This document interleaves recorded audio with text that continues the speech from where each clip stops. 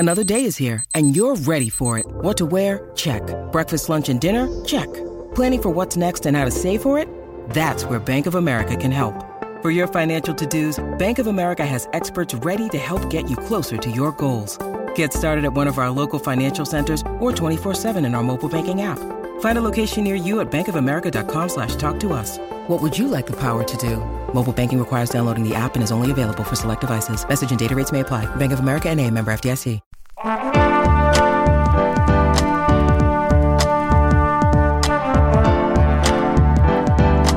You're listening to the Co-Main Event Podcast. And now your hosts, Ben Folks and Chad Dundas. That's right. You're listening to another episode of the Co-Main Event Mixed Martial Arts Podcast. I'm Chad Dundas. That's Ben Folks. We're both longtime MMA journalists, and for the last 10 years, we've been meeting here every single week to break down all the action in the wild, weird, and occasionally wonderful world of mixed martial arts. Ben Folks, it is UFC 279 Fight Week, so obviously we will be spending a big chunk of time this week looking ahead to that. We're also going to recap some of the action at UFC Paris. It is a typically busy week in the world of combat sports. Jake Paul versus Anderson Silva was officially announced for October 29th down there in Phoenix. We kind of knew that was coming. I think we'll be setting up a CME watch party for that event. Perhaps the biggest news of all, though, CME road trip. We're headed up there to Great Falls, Montana to watch the BKFC event this Saturday night. Not just as a couple of marks, a couple of guys sitting in the stands chewing a piece of hay and eating popcorn. No, we will be there in an official capacity, my guy. That's right. We may even be reporting live from the scene, offering dispatches to our loyal CME patrons over there on patreon.com/co-main event. Just one more reason why you should join that party, because you can hear from us about how it's going, whether or not we have lost Sir Nigel yet, and what abandoned boxcar we plan to stay the night in. That's correct. Elusive creature, Sir Nigel Longstock, the world's leading theatricalist, will be in the house as well. We think we have assurances that he will be making this trip with us. We're just going to have to see if he is good to his word and if we manage to keep him around long enough to appear on whatever product we present in the wake of this. At some point in the evening, we're sitting there, we're watching some preliminary bare-knuckle boxing bouts. We lose track of Sir Nigel. We look around. We can't find him. We look up. Somehow he's in the ring with his bare fists, only with those colored wraps that they use, and he's just standing there across from Joe Riggs or somebody, just looking fucking terrified. What then? Do we jump in there and save him, or do we go, you know what? Like the National Geographic cameraman watching the lion about to sneak up on a gazelle, we just report what happens. I wouldn't want to fight Sir Nigel Longstock in a bare-knuckle boxing match. That's a guy who has nothing to lose right there. Well, I mentioned Joe Riggs, right? Was the guy opposite him in this scenario? Yeah, do we know anything about the card? Do we know anything about where this event is taking place? I'm a babe in the woods. This is like a blind date for me going to BKFC. I have no idea what's going to happen there. I'm just along for the ride. Oh, well, I mean, you know it's going down at the Expo Park, right? I mean, I'm an old hand at this, Chad. I have been to Great Falls to witness MMA events before, so this one is listed as BKFC 29 Montana 2. Okay. I believe. It's a bit of that one championship on Amazon Prime 1 phraseology that we were talking about last week. Yeah. But you know, I know Joe Riggs is on the card. I know we got Britain Hart. She's the one who, Chad, you'll recall, is not a human being so much as a feeling. Yes. Who could forget that one? Yeah, I don't know a whole lot about everybody else that we have here, but I'm excited. I'm excited for the road trip as much as for anything else. Joe Riggs going to fight a fellow by the name of Dyer. He looks intense. This looks like it's going to be a hell of a time. I'm just telling you that right now. I can't wait. I'm excited. I've never been to a bare knuckle boxing event. I just hope we get some blood on us. It depends how close you're sitting, man, because I covered the very first one when they were down there in Cheyenne, Wyoming, and there was some blood on the floor. I'll tell you that much. People were getting after it. A lot of facial lacerations. Expect a lot of that. Expect a different sort of feeling, too, when you realize we are hearing the intimate bone and flesh on flesh smacking sound of just bare fist on bare face. It's a different sort of vibe. I'll say that. I hope you're ready for it. We're going to watch some fights, and then we're going to throw back a couple of cocktails over there at the O'Hare Motor Inn. The Sip and Dip. Maybe the mermaids will be in the pool for that. It's going to be a wild time. Co-Main Event Podcast out on the scene there in Great Falls. You're listening to the Co-Main Event Podcast proper, where this week we're kicking off Pledge Week over on the CME Patreon page. You already know Ben and I have been doing the CME podcast for over a decade now, but did you know that the life's blood of this show is the CME Patreon? The reason that we are still able to sit here right now saying what we want, whenever we want, keeping the discourse unfettered, is because of the support of all of the beloved patrons of the CME. Signing up for our Patreon page, it's frankly an unbelievable value. You get access to 3 additional podcasts each week. You can cut the line to the front row, have your listener mail submission considered first for the show, join the CME's official Discord message board, where people are constantly talking about fighting. They're organizing book clubs and movie clubs. Fantasy football, fantasy hockey. That's true. You and I are currently involved in a CME Discord fantasy football and fantasy hockey league. So if you jump on board, you can play those fantasy sports with us. We're celebrating each other's successes. We're helping each other out over there with life's little obstacles. Many of our members say that it's the best online community in MMA, and you can be part of it, but you don't have to take our word for it. Here is longtime listener and longtime patron, as well as 10-year anniversary meetup attendee, our guy John Lee, to tell you why he enjoys the Co-Main Event Podcast Patreon.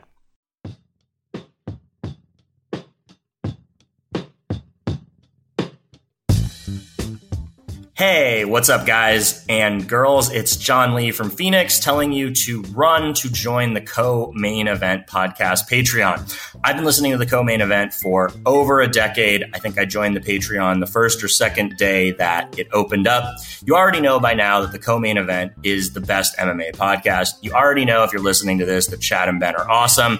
But there's a whole community behind the podcast that you can join when you join the Patreon. I personally met all these people in Vegas a few months ago, and I can tell you that this is hands down the best community in all of MMA, which is saying something because if you've been around the MMA world for a while, you know that it can be kind of rough and full of terrible human beings. But if you join the Patreon, you can hang out with us in the Discord, chat, and even argue about MMA without getting called a slur. Plus, you'll get access to 3 more shows with Chad and Ben, including the most powerful happenings in all of sports, the Patreon Power Hour.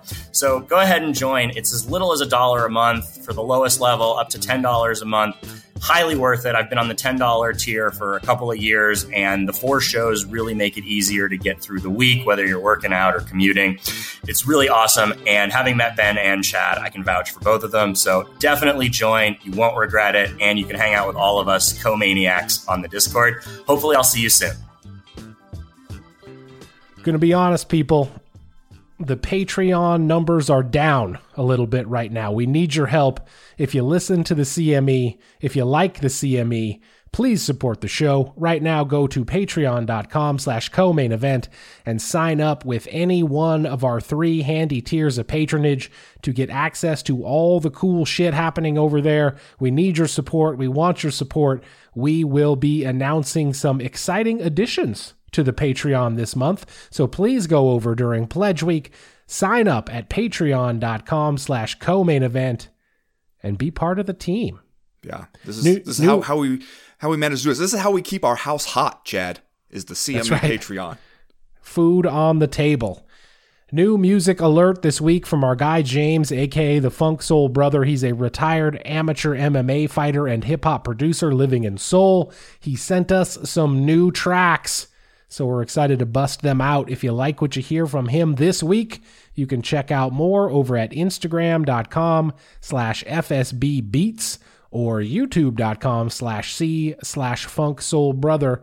And as all you guys know by now, the word soul in Funk Soul Brother is spelled Seoul, because that's where he lives. Yeah. Soul. That's what makes it clever. 3 rounds as usual this week in the Co-Main Event podcast. In round number 1, well, you guys finally did it. You ruined all of our fun with Tai Tuivasa. Put him out there with a guy who was just going to keep jabbing him, make him bleed out of his beautiful face, keep kicking him in the gut over and over and over again. Congratulations, I guess. Even though, begrudgingly, I admit Cyril Gane seems pretty cool too. Yeah. And in round number 2, it's UFC 279 Fight Week, where the main event between Nate Diaz and Khamzat Chimaev will either be fun or depressing or just plain weird, or maybe all 3 at the same time. And in round number 3, speaking of depressing, in the fight before Nate Diaz versus Khamzat Chimaev, we also get to watch Li Jingliang versus Tony Ferguson. Jesus, this pay-per-view could set a new record for sadness. All that plus Are You Fucking Kidding Me and just saying stuff. But first, like we always do about this time, let's do a little bit of listener mail. Listener mail. This week's listener mail is once again brought to you by Fulton and Rourke. There's nothing not to love about Fulton and Rourke, the CME's most consistent, longest-standing sponsor. We can endorse Fulton and Rourke's award-winning grooming products without reservation. Ben uses them. I use them, whether it's the solid colognes, the shampoo, the body wash, the shave cream, the deodorant. It's all top-quality stuff. We've personally met the people in charge. They're good people. The customer service is impeccable. The packaging is clever and environmentally conscious. Run out right now and get some Fulton and Rourke today. CME listeners can save 15% on their first purchase with the coupon code IFYOUNASTY. Of course, that's all one word, IFYOUNASTY, over there at FultonandRourke.com. First piece of listener mail this week comes to us from Sam Holzimmer. Okay. He writes, is anyone else becoming sick of the term, quote, point fighting? It gets thrown pejoratively at any fighter with decent footwork and a jab. Volkanovski, Adesanya, and most recently, Cyril Gane. You could call it a valid criticism of Izzy's recent performances, but seeing this used to describe Cyril Gane makes me laugh. To put it bluntly, he beat the fuck out of Derek Lewis, and he beat the fuck out of Tai Tuivasa, KOing someone with a granite chin. Would you want to feel any of those quote-unquote points? I know I wouldn't. Discourse. So this is probably a valid point, right? That like one of the many ways that the MMA subculture has come up with to devalue or undermine any person with any fighting style that they don't like is to call them a quote-unquote point fighter when you are essentially a skilled stand-up fighter, correct? Yeah. It's true that exact description doesn't get applied to anyone, but it seems like skilled stand-up fighters who can touch you without letting you touch them back. If you're the kind of person who does the ground equivalent of that, taking people down, I think we probably still just call you a lay and pray fighter. But we're basically doing the same kind of thing there. You have a thing you can do that other people can't do shit about, and we're mad at you for it. You know, we're mad at you for not taking it a step further and introducing a level of risk that you don't need to introduce just to make it more interesting for us.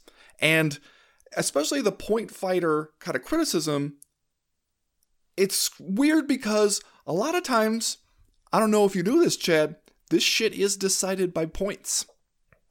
That's correct, yeah. If we go the distance, neither fighter is finished inside the distance, we tally up the scores from the judges, which we might also call points. If you have more of them, you win, and you get twice the money. You'll also sometimes get to move up ahead in your career, either to fight for or gain or keep a world title, which in turn brings even more money.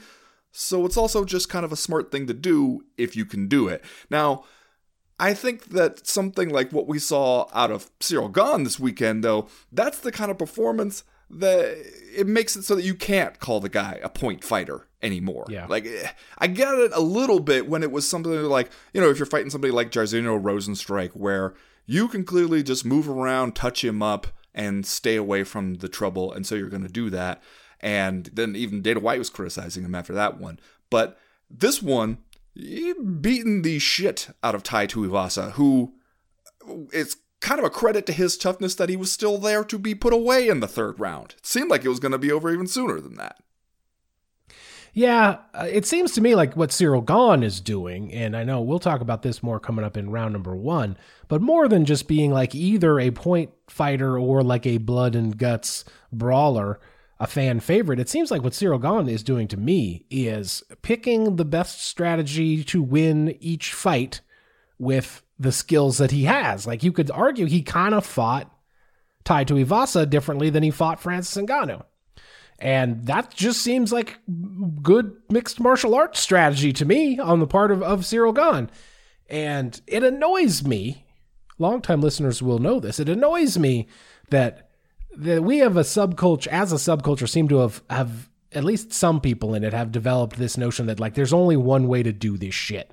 And what we like are guys who go out there and quote unquote leave it all in the octagon, go out on their shield, have a big, messy, sloppy, bloody brawl that is fun for us to watch.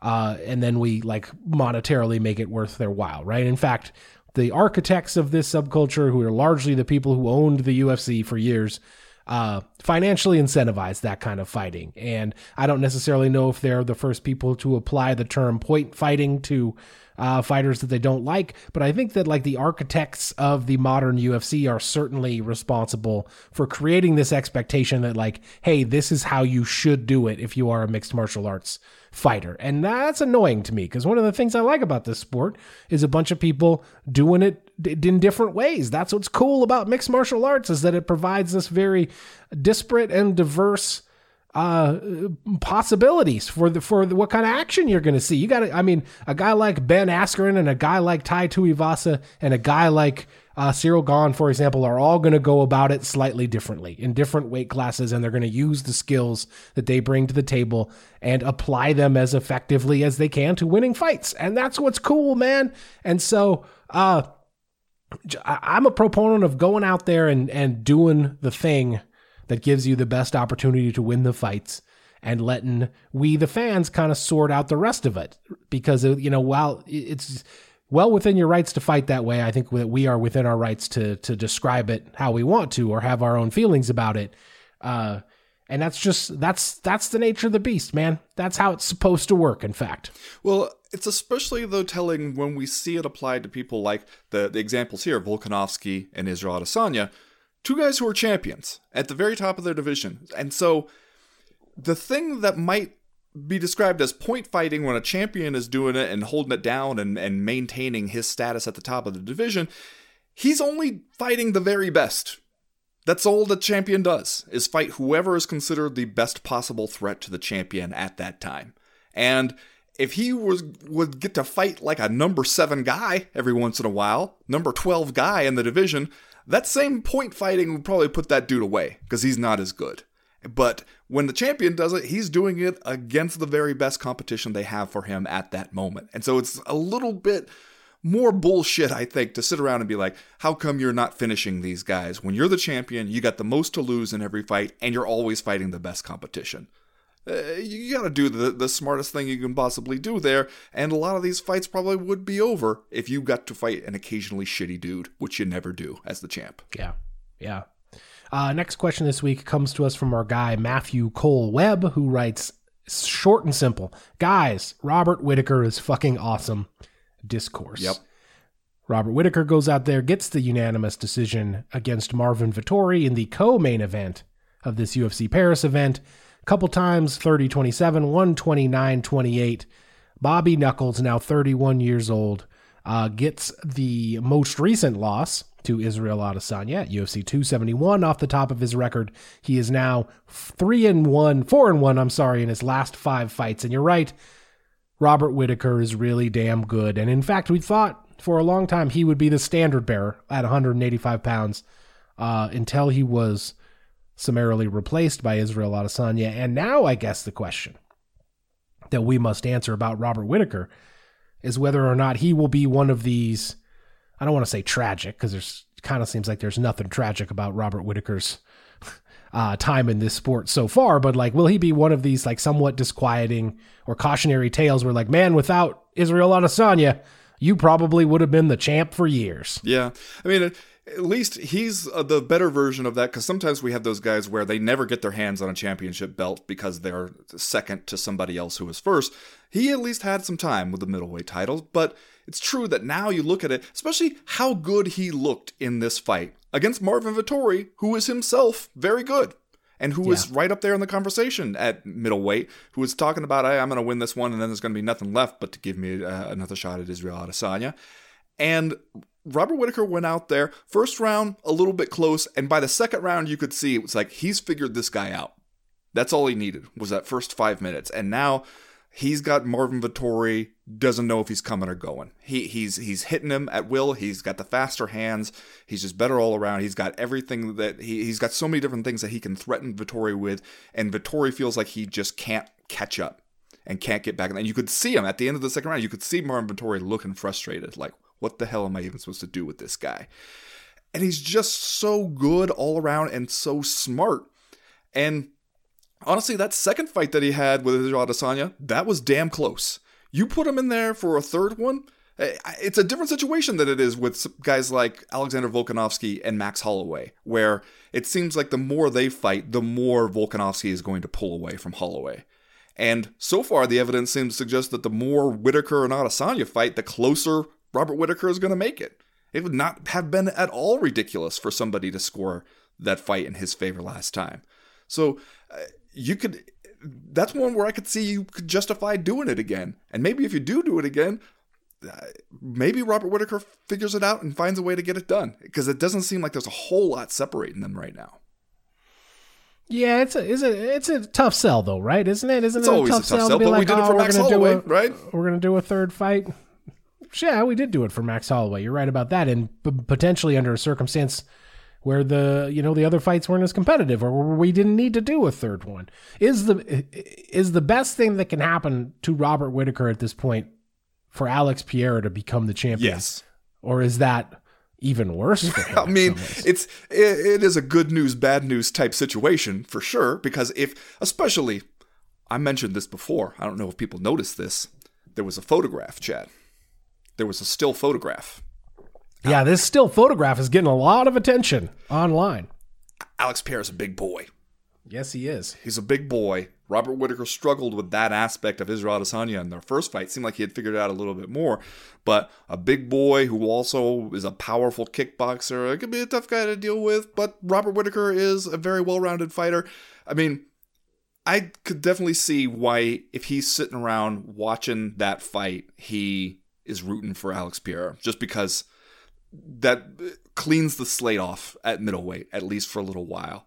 And you could be the guy to be like, hey, look, I don't know if anybody's noticed, but I have dispatched all the other would-be contenders in this division right now, and here I am. And, then you have to set yourself to the problem of how do you figure out a way to actually go out there and beat that guy. I don't know. But I do think the thing I would hate to see, Robert Whittaker, we heard him last week and before this fight a little bit talking about the possibility of moving up to light heavyweight.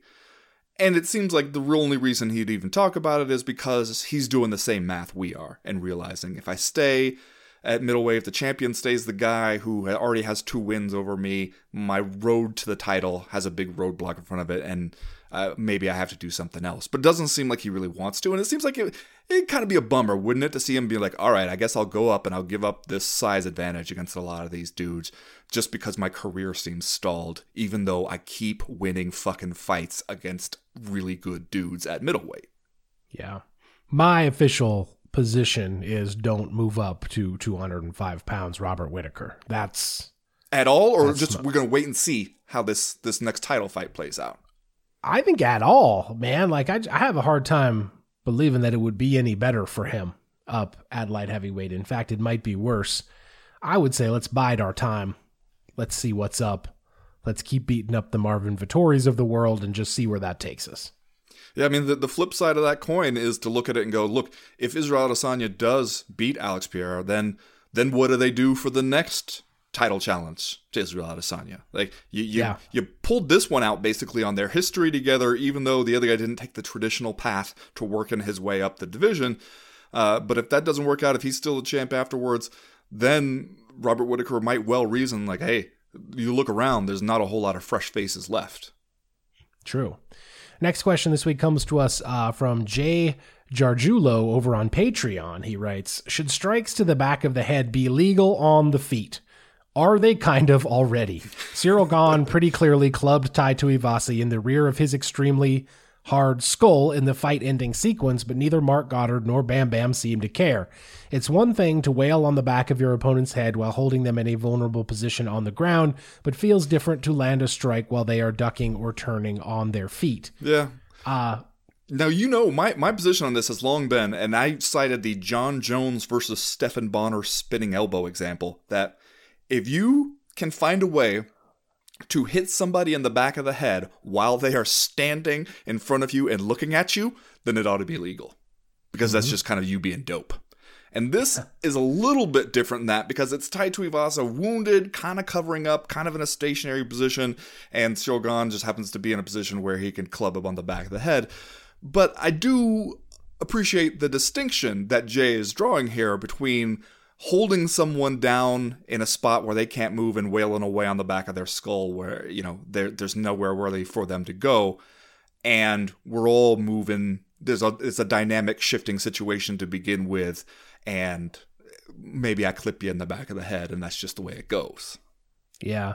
I mean, isn't the dirty secret, aren't most strikes to the back of the head in MMA tacitly legal of all of the already fungible rules of mixed martial arts? The strikes to the back of the head rule is perhaps the most ignored, the perhaps most fungible in almost all situations until it's not. Yeah. Then all of a sudden it becomes a big deal. But I would say if you were going to go out there and just make it your thing to strike a guy in the back of the head, you could probably get away with it 9 times out of 10. And especially if you very quickly finish the fight after you do it. As long as that strike to the back of the head occurs during a berserker blitz that ends in a TKO victory, you're gold, man. Nobody ever does anything about those. Nobody's ever going to go back after the fact and be like, well, but he did hit the guy in the back of the head right before he finished him, so we're going to make this a no contest. I don't know. I don't think that's ever happened. Yeah. And so, I say, just go out there and hit the guy in the back of the head all the time. Roll the dice. Let the fucking MMA gods sort it out. Especially when it comes where it's like you land 2 good strikes to put the guy in trouble, 1 on the back of the head, and then 2 more after that. It is really putting the pressure on the referee to expect him to be like, wait a minute, because the guy's clearly already hurt at that point, and we're on our way there. I can think of that one time, I think it was Eric Silva, who got in trouble for it in one of those fights, one of the early fights down there in Brazil, when the UFC had just sort of reopened that market and was going down there. Remember when Brazil was the new Canada before then Ireland became the new Canada, and we were going down there a whole bunch? It was one of those fights, and it was not a popular decision for the referee to be like, no, there was, as in part of that fight-ending barrage of strikes, you hit him in the back of the head once, and people did not like it when they actually saw that rule applied that way. Yeah. Strikes to the back of the head is a little bit like holding in football. It seems like you could throw the flag on every play if you wanted to, and we've all sort of, reached an unspoken gentleman's agreement to not do it. So that's what I think. Next question this week comes to us from Gringo Poppy, who writes, I'm no USADA stan, but I guess I gave them too much credit. Dicey. And then he includes this link to the Twitter account of Andy Hickey, MMA, who writes, with the latest update from USADA, it can now be confirmed that Conor McGregor has not had to provide a test in the previous 12 months. I cannot understand why this story is not being covered or answered. Now, I have not independently verified this fact from USADA. But if we can take perhaps random guy, Andy Hickey's word for it, does this seem like a scandal to you? It seems like like maybe they should have tested him to me. But also, what are you going to do? You gonna scuba out to his yacht if you're USADA and like use some suction cups to pull yourself onto the deck, interrupt his topside sex act, and ask him to provide a sample for you? Sex act off the starboard bow. Okay, I'd seen there were some people saying that there might have been a mix-up in how they were loading the results onto the USADA database. It did seem like that I saw that there was the newest update was just last week, like September 2nd, I believe. Are you suggesting that maybe the way to get around USADA is to be at sea? Like, because they got to report like where your whereabouts are going to be. If you're going to be like somewhere in the North Atlantic, do you feel like that is the that's the ticket? That's how you get out of there? Like they're just like, well, okay, well, technically he told us where he was going to be, but damn, what we're going to do. I guess we'll get the USADA branded hovercraft out and chase after him. I guess what I'm suggesting is the best way to get around almost every rule in life is to be extremely wealthy. Okay. Interesting. That seems to work for a lot of people. But I do like the idea that you're going to be like, hey, USADA, I'm going to be in international waters doing all the drugs of abuse and all the drugs of enhancement. Come can't get me if you can. Catch me if you can. But I don't know. It seems like maybe we should have tested Conor McGregor, but also I could kind of understand if we didn't. Well, I mean, coming back from a really bad leg break, I seem to recall that's how the big homie Anderson Silva got popped. Yep, that's true. Those were the circumstances. True. Have you seen that video where they're like, oh, these military tested this jetpack technology? Oh, yeah. That's a cool video. Mm-hmm. Now, you'll note that in those videos, they're using the jetpacks to fly from like the deck of one ship to another. You see where I'm going with this. Yeah. Yes. The unlimited resources of USADA. We'll just buy some USADA branded jetpacks to go along with the USADA branded hovercraft and just start boarding people's ships.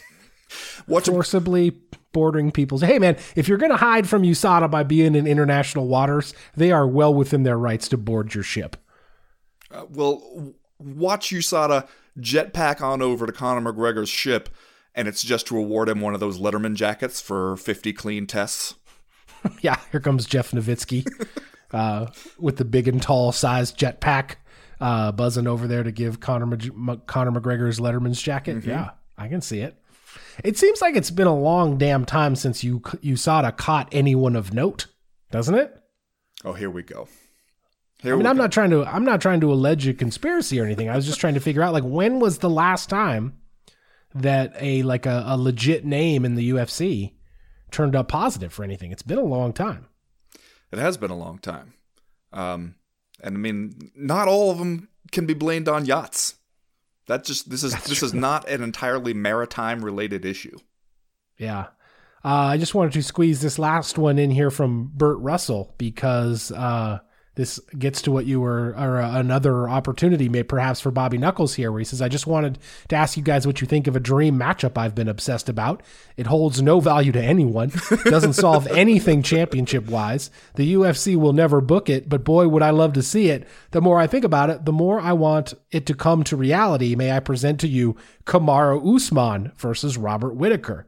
I've been turning the possible outcomes in my head, and all I can say for sure is that it would be one hell of a fight. They match up against each other so well. Size-wise, skill-wise, I'm rarely correct when picking winners, but annoyingly loud when correct. And I may tell you, I picked Leon Edwards to win against Kamaru. I also predict that the rematch will be a blowout, but for Leon. Thus, we have the clear number 2 guys in each weight class with aspirations to go up in weight, and both guys have been vocal about trying the 205-pound class. So, a 5-rounder at 205, Kamaru Usman versus Bobby Knuckles. What say you? I'd say that that's a fight that Kamaru Usman would never in his right mind accept. Ali Abdelaziz is not going to let him accept that fight. It's a bad fight for him. And even if you win, you beat a guy who used to be middleweight champ, a beloved guy. And it doesn't, you go up a division, but without getting the real doo-daps of when you're a champ going up to face another champ. So, not great. There's no way he'd do it. I mean, just in terms of it happening in a vacuum, though, it does seem like a fun matchup. Oh, yeah. Fun matchup for sure. And your best chance to do it is on one of the UFC video games. That's where you can make a fight like that. Everywhere else, in any form of reality, no. No, sir. Wow. Ben Folks out here just stomping on Burt Russell's dreams. No, I mean, it's a good idea. But I agree with the part at the very beginning about how it holds no value for anybody. All right, that's going to do it for listener mail this week. If you have a question, comment, or concern that you would like to air to the podcast in future weeks, you know how to do it. You go to the website co-mainevent.com and click the link in the top right-hand corner of the screen that says email the podcast. That'll get you in touch with us. As for right now, though, we're going to go ahead and get started with round number 1.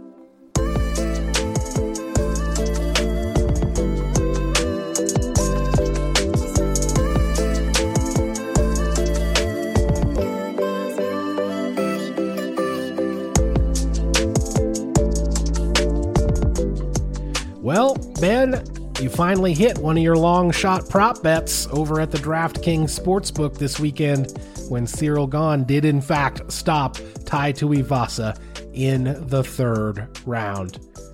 Go ahead, gloat about it. Go on. Chad, let me just take this solemn opportunity to say, I am a golden god. I am become immortal. Cyril Gane via 3rd round TKO stoppage at plus 1,000 odds. Your boy Ben Folks had a sawbuck down on it. $5 made me 55. I would like to invite everyone to talk that mess now. Wow, okay. Are you guys feeling as lucky as Ben Folks on a Saturday afternoon watching fights from France?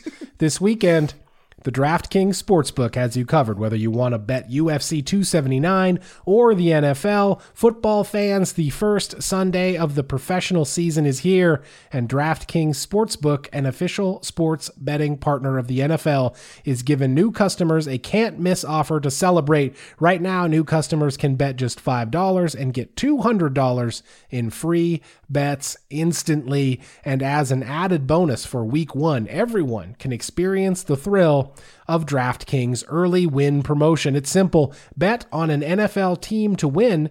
If your team leads by 10 at any point during the game, you get paid instantly, even if your team ends up losing. Ben, tell them how it works. You download the DraftKings Sportsbook app now. Use promo code COMAINEVENT, that's all one word, to get $200 in free bets instantly when you place a $5 bet this Sunday. That's code COMAINEVENT. Only at DraftKings Sportsbook, an official sports betting partner of the NFL. Minimum age and eligibility restrictions apply. See our show notes for details how you too can become a golden god. By the way, if you think I'm done gloating about this just with this one moment, forget it, man. The live chat tomorrow, the power hour on Friday, the gloating has only just begun. Yeah, no, I know. I'm on a rocket ship to the top, my man. Nothing can stop me now. Never did I once think that this would be the only gloat. I know that there will be multiple gloating all week, perhaps into next week. Perhaps the gloating trickles into next month, for all I know. I'm just riding so high, it's impossible to imagine that I could ever be low again. Did you guys hear that Cyril Gane stopped Tai Tuivasa in the 3rd round in the main event of UFC Paris over the weekend? Cyril Gane solidifying his status as something in the heavyweight division. We still don't know exactly what's going on.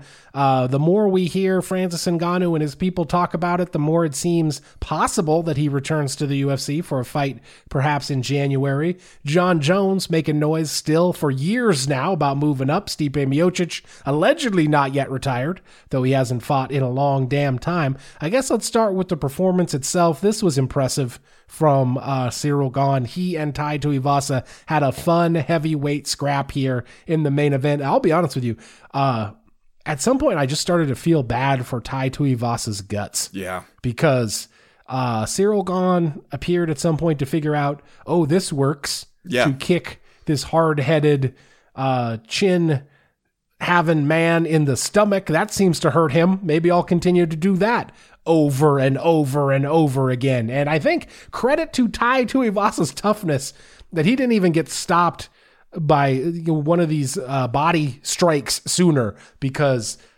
those look like they hurt, man. Yeah. And you could really see both men coming to a realization about what was going on there, right? It's like Tai Tuivasa is kind of giving him a look like, mate, I know you're going to keep doing it, and I really wish you wouldn't. And I can't blame you, because it's clearly bothering me, and hitting me in the head does not bother me as much as you would think it would. And Cyril Gane is just being like, okay, are you ready to go yet? Are you ready to go? Have you had enough of this yet? Are you tired of it? This could end at any time, Tai. This doesn't have to continue. Just you let me know when you're ready for it to stop. And yet he was also, he's not just standing there. Like, Cyril Gane had to get through some stuff in this fight. There was a moment when it looked like the prophecy was going to come true, Chad. I can only imagine what it was like over at your house when Tai Tuivasa landed that big shot and dropped Cyril Gane there for the briefest of moments. Yeah, it seemed like it was going to be over there in the first round. And it was good. Was that first or second round? I forgot now. I think it was like the second was a wild-ass round. First round was mostly a feeling out process. You're right. This is where things kind of kicked into high gear. Was Tai Tuivasa momentarily dropped Cyril Gane, and it looked like we were going to get the victory. It looked like the heavyweight prophecy was about to be fulfilled. I will say, a lot of people jumped off the bandwagon of the prophecy over the weekend on social media. I was called, among other things, a false prophet for pitching this idea that we could put a big bet down on Tai Tuivasa to be the heavyweight champ by the end of 22. And all I'm saying is, it is merely the end of the second act, brothers and sisters. This is a setback for the heavyweight prophecy, no doubt about it. But stranger things have happened. We could still find our way in a title fight. I'm not even sure Tai Tuivasa's stock dropped all that much in this heavyweight fight. Sure, he got outclassed a little bit here and there, but he also made it fun as hell. He was in there grinning, laughing, loving it, almost won via stoppage. If I'm the UFC matchmakers and something weird happens, maybe USADA shows up on Cyril Gane's yacht and has him provide a sample that turns out a little hot, or there's an injury, we need to have a last-minute replacement, you could still do a lot worse than Tai Tuivasa. Yeah, you're right that Tai Tuivasa, his appeal never was that he's the guy who wins them all. Yeah. That he was just the untouchable guy headed straight for the top of the heavyweight division and nobody could even come close to him. Like, hey, his appeal was that he's a fun guy to have around, he likes to party, and he's going to give you a good time in the cage. And he did all those things. He even shouting out how awesome the crowd was in Paris, they loved him. He's the antagonist to their guy, and they still end up loving the guy. So You're right. There's plenty of weird ways shit could go down at heavyweight where Tai Tuivasa still ends up fighting for some version of a heavyweight title. But I thought it was interesting in the aftermath of this fight because that fight ending sequence, the way Cyril Gane cut the angle there before he lands that right hand just cracks Tai Tuivasa on the chin, the one before he clubbed him to the back of the head after he was already hurt. I was like, damn, that is a dangerous man right there. Like that was a brilliant fight ending performance by him. And I thought, okay, surely we're going to get on the mic.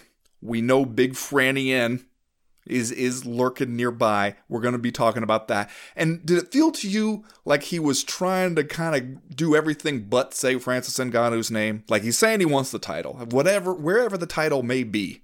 That's what he wants.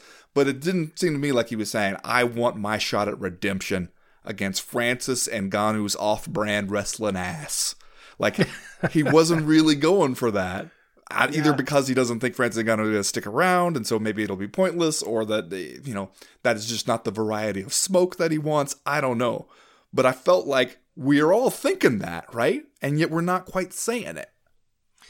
Yeah, and I think it has probably the most to do with just the uncertain future here at heavyweight for everyone. And with all due respect to the heavyweight prophecy, it seems like the biggest obstacle in the way of everyone at this point is that it does not seem like the heavyweight title will even have the opportunity to change hands during 2022.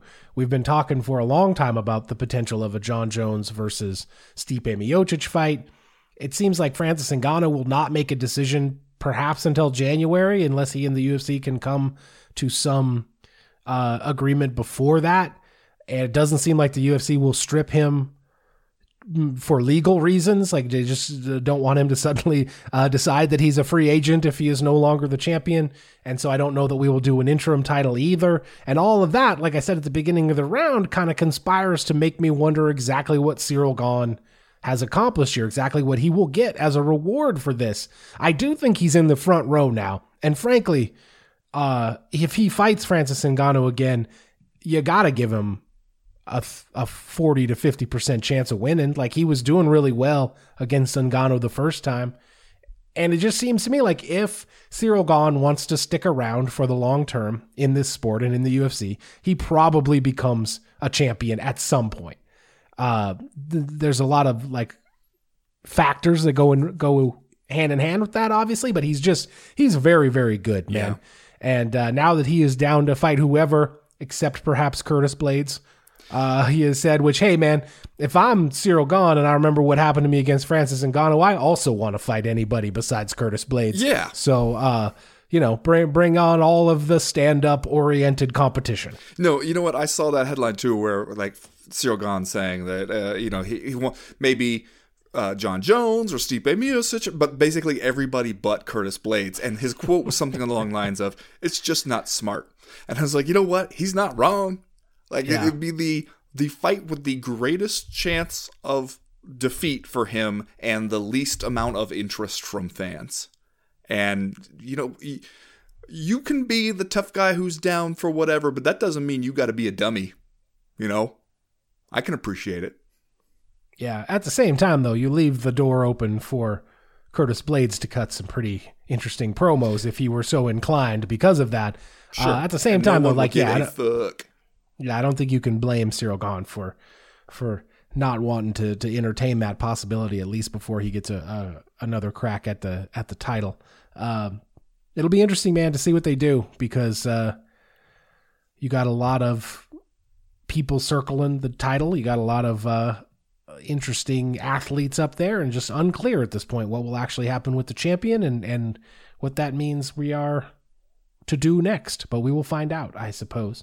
All right, let's do Are You Fucking Kidding Me? And then we'll move on to round number 2. Ben, what's your Are You Fucking Kidding Me this week? Well, Chad, speaking of BKFC, they had themselves an event in Thailand. Did you know that? I think I saw some highlights, if you know what I'm saying. I think maybe we're going to talk about the highlight you saw, which was when BKFC fighter and former Lingerie Football League player Ty Emery, she knocked out her opponent, and she celebrated by immediately jumping up on the ropes and pulling up her top to flash the crowd her tits. Now, my Are You Fucking Kidding Me is not for her, because it clearly seemed like this was a celebration that maybe she'd been waiting to do for a little while. Didn't seem like it was something that she was at all conflicted about. The crowd seemed to enjoy it. All of combat sports seemed to enjoy it. My Are You Fucking Kidding Me, Chad, is for all the media outlets out there who have been getting a lot of mileage out of this, but, Chad, they're censoring the titties. They're putting a little blur on there that wasn't on there in the clip that I watched when BKFC just uploaded it to the internet. They're putting a little censor dot out there. And I just want to say to those people, how dare you? What gives you the right? What gives you the right to make that decision for us? You want the titties. You want the clicks that the titties are going to bring, but you don't want to show the titties. No, of course not. That would be crass, wouldn't it? Are you fucking kidding me? Listen, you want to be a part of this moment? You want to profit from and benefit from this moment that is so very combat sports that, of course, we had to get here eventually. And, of course, it would be BKFC who brought us there. You want to be part of that, and you want to dip your bread in that gravy. You know what? Show the titties. Are you fucking kidding me? Who do you think you are? Are you fucking kidding me? Fucking kidding me. How dare you? That was impassioned. Yeah. Congratulations. Some subjects I just get worked up about.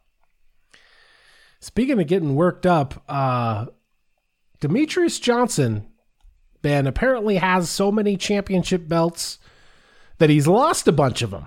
Can't find them. But at the same time, he still has a bunch.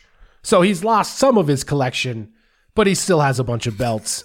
You'll recall, like before he even left the UFC, he was having a dispute because he said they hadn't given him all the belts that he felt like he deserved. So finally they did come through with like the 12 belts or whatever that they were supposed to give him. He did a photo shoot with all the belts. I believe it was in New York. And then the classic problem that we all have experienced, Demetrius Johnson, too many championship belts to take home on the plane with you. Not going to let you on the plane with all those belts, no, Ben. So what he does is he arranges to have the belts sent home, but they never arrive. He thinks they've wound up in a warehouse somewhere, that the UFC has them or the belt maker has them. He doesn't know.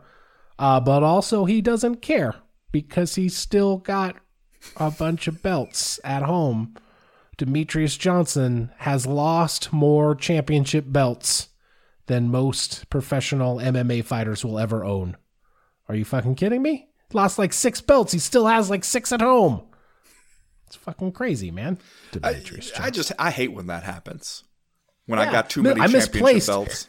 Somewhere around half my collection of championship belts. Just one of those relatable problems that we all have experienced before. That's right. Yeah. Man of the people. All right, that's going to do it for round number 1. We'll be right back with round number 2.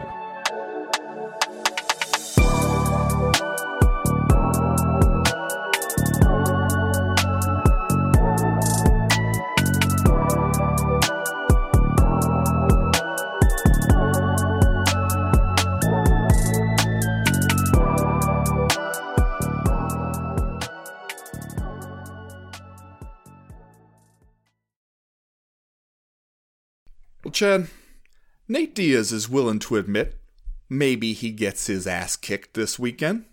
But you know what?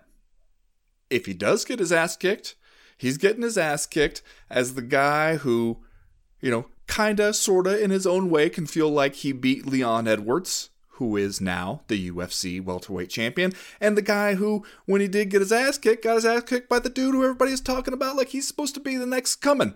So, is that really so bad for a guy headed into free agency? Now, this seems to be, to me, an astute analysis of the situation by one Nathan Donald Diaz. And also, I wonder if it's not an astute analysis of the situation when Khamzat Chimaev is like, the UFC brought me in as a hired killer to destroy this man, and that is what I intend to do. Is this the situation where it seems like everybody in their own way kind of has a good fix on things?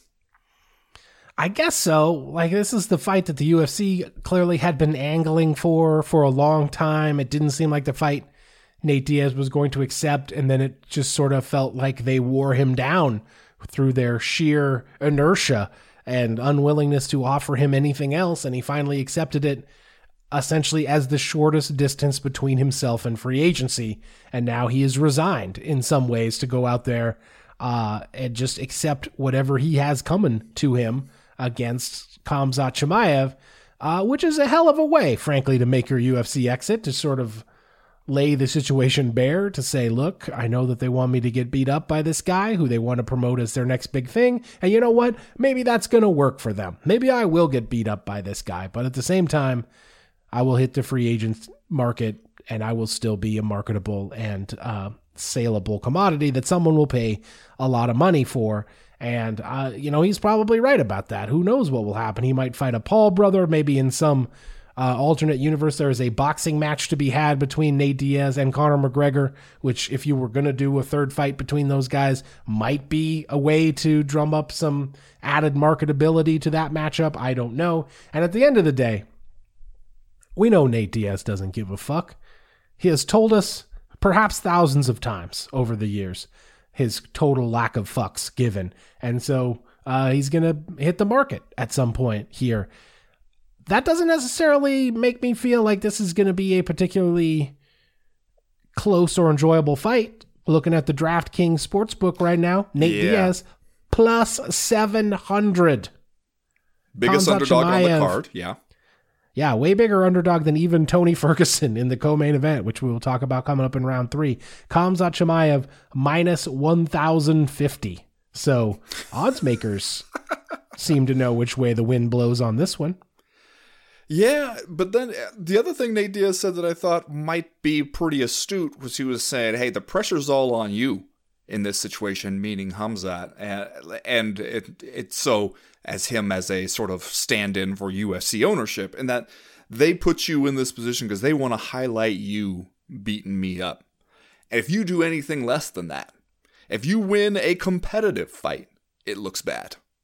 It looks like a failure. Because you come in here as a minus 1050, a 10-1 favorite, you better absolutely smash the guy. If you don't, then it looks like they did everything they could to try to vault you into the spotlight, and you couldn't quite pull it off.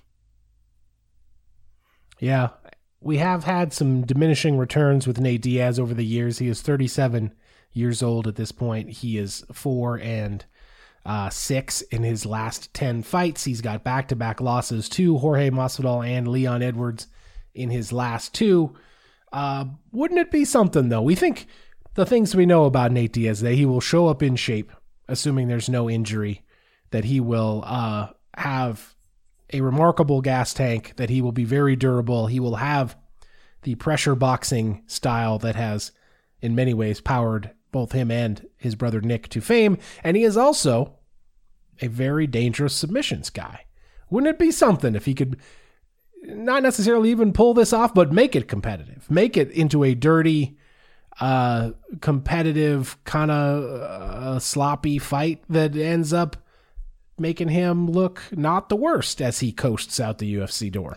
Yeah, I think the thing people keep pointing to is the Nate Diaz fight with Rory McDonald, right? Like, what happens to Nate Diaz typically when you get him into a situation where he is fighting a guy who has who can sort of overpower him wrestling wise and is just bigger than he is, and it doesn't typically go that great for him. Khamzat's going to be bigger than him, and he's going to probably be able to bully him around a little bit. Now, Nate Diaz has pretty good jiu-jitsu, as we've seen, and much like his brother, the kind of jiu-jitsu that they are at times reluctant to initiate using themselves, but when you put them in a position to use it, then they can kind of surprise you with it.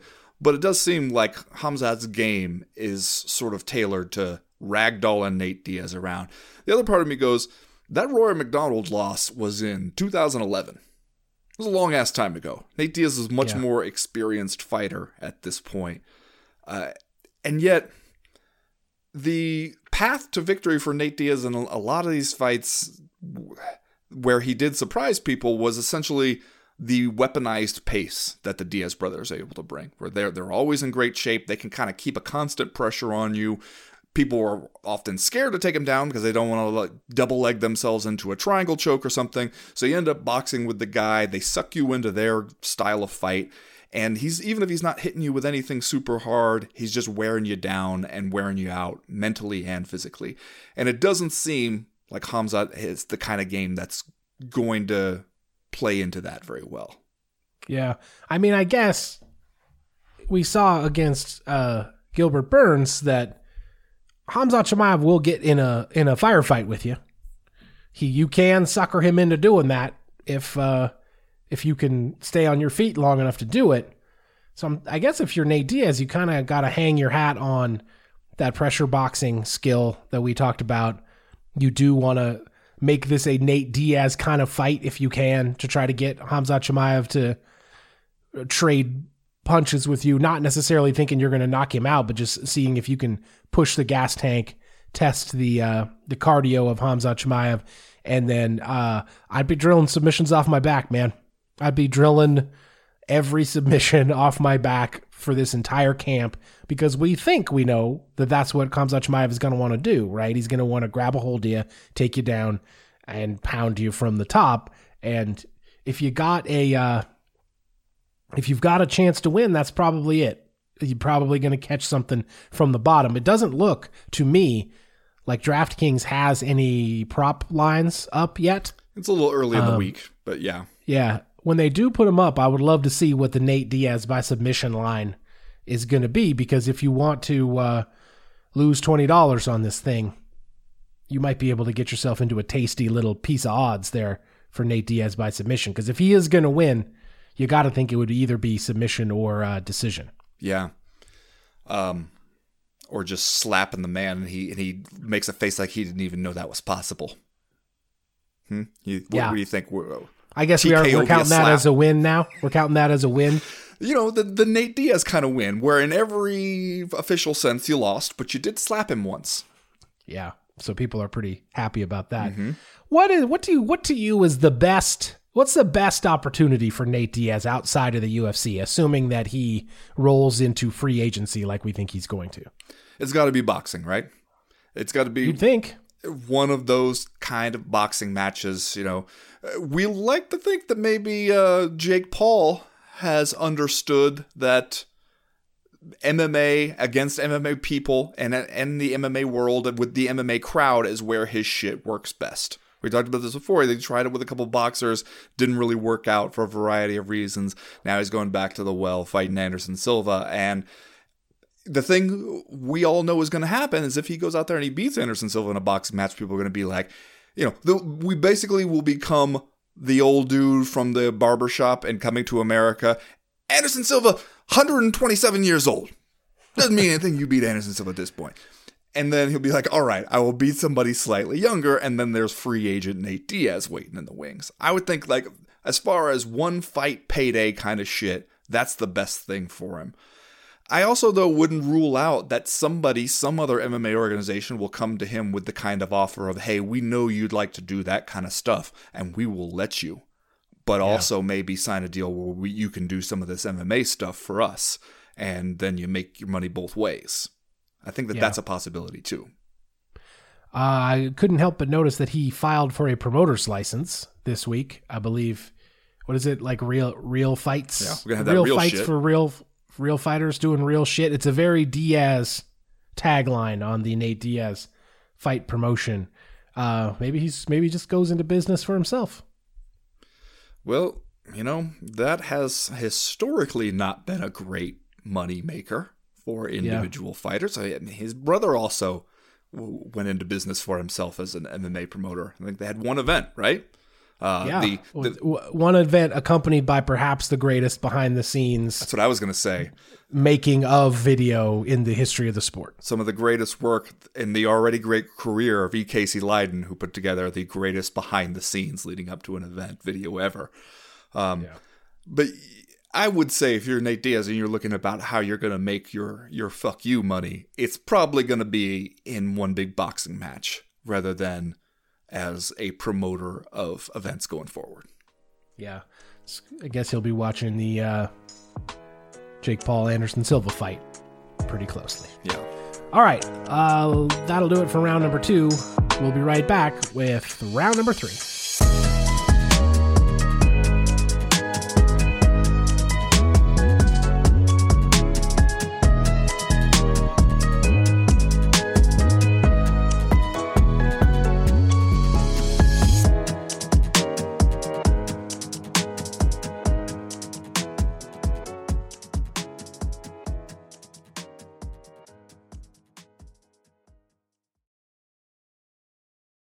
Well, Ben, you know how these UFC scheduling issues sneak up on me. And I have to be honest that when I was going through the ordeal of processing my many complicated feelings about Tony Ferguson moving up to welterweight to fight Li Jingliang. I had not even reckoned with the notion that this would be the co-main event in support of Khamzat Chimaev against Nate Diaz. It is like someone put this event together to break the hearts, specifically to break the hearts of the hardcore MMA fan, because if this event plays out according to chalk, we are about to get two longtime favorites getting their ass kicked at the end of UFC 279, which we'll all have just paid $70 to watch. That seems like a loaded proposition to me, man. I don't necessarily know that I'm that excited about that. If what you're saying is that sometimes being an MMA fan means paying $70 for somebody to kick you in the balls and stab you in the heart, I would say, you know what? That sounds about right. It's like a weird fetish. It's like a kink that we have. Like, oh, yes, take my money, make me sad. Thank you, Mr. White. Okay, the Nate Diaz and Khamzat one I can understand to some point, because they're like, this guy's leaving, this guy is the future. We want to make sure that we are effectively switching the spotlight from one guy to the next on this dude's way out the door. The Tony Ferguson one, I'm like, is this really about putting Li Jingliang over? Because we saw Li Jingliang manhandled by Khamzat, much the way we expect Nate Diaz to get manhandled by Khamzat. So that's what makes it a little weirder for me, is I'm like, are we doing this because we want to highlight the Leech over here, who's been in the UFC for a good long while at this point, and you kind of feel like he got somewhat of the book on the guy? Or are we just saying, all right, Tony, we're about ready to wrap it up here. You want to go up to welterweight? Fine, we'll give you a welterweight. We'll see if you like that. We don't think you will. I don't know. That one is a little more vexing for me. I have no idea. I have no possible explanation for how we come up with the notion that Tony Ferguson should fight Li Jingliang, except that maybe Ferguson said he wanted to move up to 170. We didn't know what to do with him. A matchmaker said, I don't know, fucking offer him the Leech. And Tony Ferguson naturally, in a message that I can only assume was written, each word capitalized, said, yes, champ shit only, I will fight Li Jingliang. It just seems like a terrible idea from every angle. I don't know what the good angle is here for anybody. But then I'm going to go ahead and I'm going to throw this at you. Didn't Tony Ferguson look kind of good against Michael Chandler right before he got kicked directly in his chin and went to sleep face down on the mat? He did. And, Li Jingliang, 34 years old. He's 2-2 in his last 4, as you said. Lost to Neil Magny, lost to Khamzat Chimaev. Has wins over Santiago Ponzinibbio and Muslim Salikov. But I guess I would be surprised and delighted if Tony Ferguson has a bag of tricks deep enough to get the win in this one. Yeah, it does seem like he probably just gets pushed around and roughed up a whole lot. And that, in fact, it does make us sad. To what end, I do not know. He is not going off as big an underdog as Nate Diaz. I believe Tony Ferguson, again, in this fight against Li Jingliang, it's a little bit more respectable here. Let me check real quick what we got going on. Plus 255. Li Jingliang minus 305. So odds makers aren't seeing quite the bloodbath in this one that they forecast for the main event. I'm just saying, it also doesn't seem like great news. You know what else we got on this card? Chris Barnett is going to be fighting Jake Collier. Chris Barnett plus 330 underdog in this fight. So it's like they were like, find everybody that the guys on the co-main event podcast like, and let's get them their butts kicked here at UFC 279. Hey, I mean, you're going to tell me, okay, we're going to throw him in there against Jake Collier and give him big underdog odds. I see you baiting me, sports books. And you know what? I'm going to take the bait on that one. Yeah. Because how can I not pick Chris Barnett to go out there, do like a backflip kick on somebody, and then do the splits in his celebration? Just we should all guard our hearts. Are you saying this is another build a wall around our hearts fight? At first, I was a little bit, I thought, oh, bad timing that we're going to be up there in Great Falls watching some bare knuckle boxing while this, ostensibly while this event is happening. But now I'm like, maybe that's for the best. Also on this one, the return of Johnny Walker. Johnny Walker going to get in there against Ion Cutelaba in the first fight of the main card on here. Are we fully in the mode of being like Johnny Walker's just a good time guy at this point? Just somebody who can show up every once in a while, fight, whatever. Are we done with the thinking about Johnny Walker might become something? Oh, it seems that way, doesn't it? It's plus 170 here against Ion Cutelaba. So it seems like we're just this is a bizarre pay-per-view card from top to bottom, frankly. Yeah, it is kind of. All right, let's go ahead and we'll do Just Saying Stuff, Ben, and then we will get out of here for this week. We talked already about Jake Paul and Anderson Silva making it official this week. Just today, the announcement came out that we were going to go ahead and do this October 29th in Phoenix, Arizona. I'm just saying, it's kind of hilarious that the headline on the press release that I received says Jake Paul to face UFC great and professional boxer Anderson Silva in a global matchup. I still don't totally know what that is. Live on Showtime pay-per-view. That's right. If you are Jake Paul, you are the 25-year-old professional boxer headed into your 6th professional boxing fight. And we still feel the need to point out in the headline, not just in the press release itself, in the headline, that the man you are fighting is in fact also a professional boxer in Anderson Silva. That's kind of hilarious. I'm just saying. Just saying. Couple professional boxers going to box in a professional boxing match. But wait, is the professional boxer Jake Paul is about to professionally box? A professional boxer? Oh, he is. Okay, good. 6th fight. Gonna professionally box a professional boxer in my 6th professional boxing fight. But is it a global matchup? It's a global matchup. Okay. Yeah. Each round will take place in a different country. Well, Jed, I'm just saying, I don't know if you've seen this video out from I believe it's from the Instagram of wrestler Daniel Vizcarra, who was a wrestler at Gilroy High School, where DC coached, and I think now is on the Cal Poly wrestling team. But it seems to be showing what happens if you antagonize Coach Daniel Cormier with a Nerf gun, and I'm just saying, it is exactly what you would think would happen. He wrestles your ass.